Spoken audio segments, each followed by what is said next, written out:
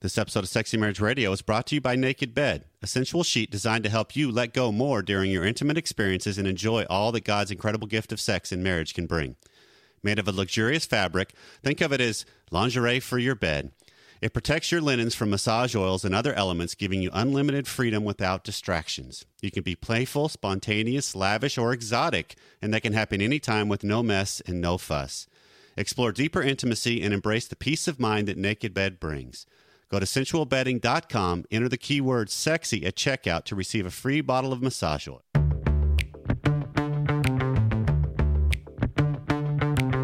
You've turned on Sexy Marriage Radio, where the best sex happens in the marriage bed. Here's your host, Dr. Corey Allen.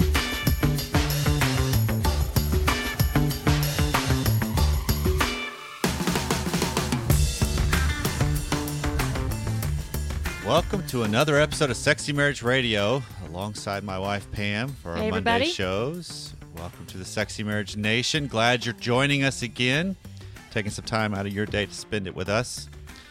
So one of the things we love having happen is hearing from the Sexy Nation, Sexy Marriage Nation, and the Sexy Nation, because they are sexy. And the Sexy Nation, yes. We love hearing from them at feedback@sexymarriageradio.com. And 214-702-9565 is the way you can call us and leave a voicemail and things that could make onto the air for future episodes with questions, comments, topics that you want to have covered, praises. One of the things I have to say as a praise about Sexy Marriage Radio and the Sexy Marriage Nation is we didn't mention this when we were at the getaway several weeks back, but around that same time, right before the getaway, we surpassed 5 million downloads. Holy cow. Congratulations, Nation. That's pretty awesome. Corey, well done. Awesome. That's so exciting. Well done to the nation to help make that happen, because it's not just us. No, it's a community of people that are making this thing happen and driving this thing forward. And so one of the ways you can also help get this even further is if you like the show, jump on iTunes, rate and review it. If you listen via Spotify, review it. iHeartRadio, review it. There's several others, and I just lost all my train of thought of where they are. But there's lots of ways you can spread the word, and that's what we love when that happens. The other thing we love is the inbox feedback at sexymarriageradio.com. When we get notes like this, where a listener emailed in, longtime listener, first-time feedbacker, had to share an exchange that happened between my wife and I. My sides are hurting. I laugh so hard. I never even get a chance with her. And so he took a screenshot of a text conversation between he and his wife. And so he starts it with, according to SMR, how you do sex is how you do life. I didn't realize I approach life with high hopes of performance, a bottle of lube, and with a more than a fair dose of shame. She responds with, you like WD-40. He responds with just an OMG. So, that brought some very, very good smiles to us here in the broadcast studio when we got this. I was cracking up when I read that. Because that's a very funny exchange that went on. And we love hearing this kind of interaction and how Sexy Marriage Radio is impacting people and changing conversations or helping address issues that haven't been addressed, or a framework of how to think, how to view a situation, which leads us right into an email that came in just recently from a fairly new listener. So she's been a couple of weeks binge listening. And hey, love binge listeners. Love them, absolutely. And so she hears a lot about how wives often will want to serve the husband because he might be the provider. But what about when the situation is reversed? When she is the main provider and the high desire wife as well. Okay, so she's high desire sexually and then is also the breadwinner. Right. Okay. And could even possibly expect her husband to serve her because she's away from the home making the money. Okay. And so her question is, do you think men are wired to fill this role, or does the situation just emasculate them? They've been together for 12 years. The past 3 years, he's lost his job where he was the breadwinner. So now he started a new business. So it's made her, the high desire wife, the breadwinner. The situation's also changed her expectations on him when it comes to household responsibilities and dinner ready when I get home, due to he has time to do these things, and I shouldn't have to try to do the household wife responsibilities while he's available to do these tasks. So I feel like the change of roles has hit his masculinity and has made him stop pursuing me. Is there something I can do or change to help encourage him to pursue me again without taking all of those chores and responsibilities? Okay, so she wants to be pursued, but she doesn't want to take back on all the things that she's saying she may potentially used to do of cooking and all those things. So my question right off the bat is, if she's the higher desire partner, how much pursuit was already going on before the roles switched? Oh, that's a very valid Because you question. got to have a level set of at least have apples to apples when you're talking about a comparison within your system. That's a good point. That's a real good point. Yeah. Did he pursue it all before? It sounds like I don't know. It sounds like he did. And it's very possible. But if she didn't have some of the pressure and stress, maybe Yeah. of now that I'm the one providing, or I'm because that's what's so interesting. And this is an interesting email that's come in because it hits our world. Oh, it hits close to home, especially when our kids were younger. Yep. You were still working, but you had the flexible schedule, so you were the one that was home more with the kids. Yep. And I'm out at the 8 to 5 job, Right. coming home, and still, you're still more flexible, so you're still home more. Right. And I still expect when I come in the door, at least some sort of thought about. There might at least be chicken thawed that I could cook. Right. Have some sort of preparation prepared. Yeah, and that pretty much doesn't if happen. not a plan, that's right? True. Yeah, that's not, still a point of contention many yeah. nights. Now this emailer's meddling into the Allen household, Right. and going to have some Well- interesting conversations that come along. But we do need to have at least the framework of this conversation for you and I, for the sake of this show, has to be, how do we look at it at the ends of the spectrum for both sides of this equation? Well, I guess, yeah, right. And I guess my thought was, she's asking what can she do in essence to help him pursue her? Okay. Okay, it sounds like I'd like to do something or play my part so he pursues. And of course, I'm thinking of this on a personal level, the piece that I know. Is there something that, Corey, you, from filling somewhat this role, saw from your spouse coming home, or the way you were treated, or something like that, that would have made you still feel like you're the strong man of the house? Okay, so let's come at it from the reverse first. Okay. Are there things that could have happened that would have emasculated me in my feeling of and my identity? Because if you're talking about a man that lost his job, now he's more at home, not the breadwinner. Those can be really big identity hits for men. Sure, they could. And they can take a little bit of time to recalibrate and view yourself and challenge yourself to see your new situation through a lens of, okay, wait, I may not be the provider, quote unquote, financially like I was, but I can still be a major provider for the family. Absolutely. It just looks different. So one of the things that I think this didn't happen for us, because when this shift really happened is when I was doing schooling and doing a lot of the different things that we're prepping, where the career has now gone for me. Right. Which was a long-term, a short-term shift for a long-term gain. Yes. Right. And so Agreed. that was one of those, there wasn't the opportunities, or it didn't happen where I have heard it happens when a husband has lost a job and now he's at home and the wife continually reminds him that he's lost his job and he's not doing, and so, so the negative is being brought forth more than, okay, look, we can make this work, and let's just redefine the roles. Let's just redefine, here's what I would love, how this would help. Here's how I view it. And so it takes each of us having that conversation.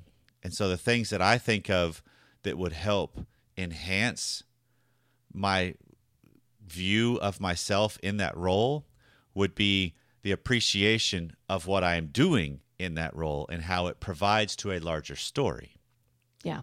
And a larger perspective. So that, because that's one of the things that I've noticed over the shift of our relationship through the years is we try to show appreciation for the little things with each other. Absolutely. That, That's hey, important. thank you for unloading the dishwasher. Hey, thank you for, simple little things. Yeah, no matter who's doing it. Right. And it wasn't when I asked you to do it and then I thank you when you finally did it. It's the little things that we try to notice that I think just enhance the cooperative teamwork that we're trying to create. And so when you have roles reversed like this, just let's go from a household functioning level. Sometimes it just takes a pointed conversations about, okay, who's responsible for what? Who's overseeing what? To make sure there's at least a clearer delineation of this is what I'm looking for. When it doesn't happen, then I got more information I can deal with and address. Sure. But how many couples, and I don't know if this is the case here, but I know a lot of couples where they've never had those conversations. They just kind of thought roles would stay as they were, which is usually unbalanced. It is unbalanced. I think it's probably unrealistic for those roles to stay as they were, because then you got it's balance. It's unbalanced. Right. One person's stuck down on the teeter-totter. Another aspect of this that I think is important is her comment in there is that he's starting up a new business. Right. And I'm thinking of how stressful that is, how long of a road that can be to make that be a financial success. I don't know what type of business it is. Doesn't really matter. When you're starting something, you got to sow a lot of seeds and it for takes that to pay off and feel like you're getting anywhere and getting any momentum. And so that really takes, again, some teamwork and some encouragement from the spouse sometimes and a clarification of look, because this is what reminds me of our journey to a degree too, because I remember some conversations from you on how long do you plan to invest in Simple Marriage and then Sexy Marriage Radio without any kind of return. Yeah. Right, because you're not making anything with this at that point. How much energy you plan to put behind this? Yeah, I wanted a deadline, man.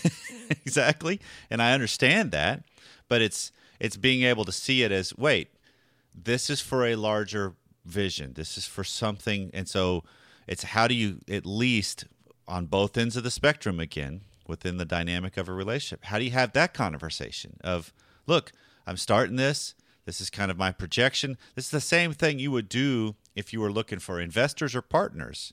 Well, why would we not treat our spouse similarly? Of, look, this is kind of my business projection. What the expectations are. Yeah, of this is where I project we could be in a year from now and 2 years from now, to at least, because we typically, if you're an entrepreneurial minded person, you kind of think that way anyway of, I need to have some goals I'm targeting. So sometimes just having a clarifying question like that's answered with your spouse could alleviate some of it. Because she could be sitting here saying, because if you're gone all day and he's at home and I'm assuming the business would be out of the house, she doesn't know how much energy is actually being put forth. True. How there much could be time is a actually being put in perception that there. is Yep. potentially not on exactly, track. because it could be he's killing it all day long and he clocks out right before she walks in the door, and so he's able to just kind of relax as if he just got home from his job, and she could see it as nothing was done around the house. The kids aren't ready for food. She walks in and he was just started relaxing, right, and it looks like he's been doing that all day, as if he was gone from home all day too. Yeah. And we can overreact to those things until we can get clarifying information to go, okay, hold on, I didn't know all of that. And at least that allows me to challenge my perspective. So I'm going back to, is there anything that she could or should do that can increase the pursuit? Increase the pursuit. Okay. And that's where I would just start to look at what could be some of the subtle or even overt things that could be interpreted as emasculation. Little statements, right? Of just, well, if you, because a lot of times we say these in the heat of battle. They're just reactions. We're in a fight. Yeah. And it would be, well, if this wasn't the case, you wouldn't have lost your job. You know, it's just little jabs that really do hurt. And so recognizing those of how can your conversation be helping to make sure you're not trying to prop him up, but you do want to make sure you're calling out the situation more accurately of where you guys really are. Well, I also like the idea of trying to be intentional about what you do like. Yeah. If he looks really good in a pair of jeans, let him know he looks really good in that pair of jeans. Sure. If you like touching his muscles when he's doing something, well, you know what? Go touch his muscles when he's doing something because you like feeling those biceps. Or if he looks really good doing housework and chores, tell him, man, when you dust, you look sexy. Yeah. I mean, just little things, because that's part of a larger story. Because to me, and this is to both sides of this equation, I don't know if he's a listener or not because she doesn't mention it. But on both sides of this equation, if we can recognize each other and how we can adjust and play to our strengths based on the situation and circumstances as they warrant, that can be a huge boost for a relationship and a system. Because there are times where you get a circumstance where someone's out of work or a shift happens or someone's sick, and you both kind of go to your strengths of, wait, I can pick up this, I'll do this. And that's actually a very, very strong stance. It is. I'm thinking, though, play to your strengths. Well, if I'm thinking, okay, I'm going to personalize this here. What I would really like what I would have really liked is for you to take care of the cooking, right? She doesn't want to take care of the cooking when she gets home. That is not your strength. That is not your strength at all. You know, I'd like some salmon cooked up in the oven. Not going to happen, folks. Not going to happen. No. And so playing to your strengths may mean that then she's still cooking, and that may totally tick her off. Yep.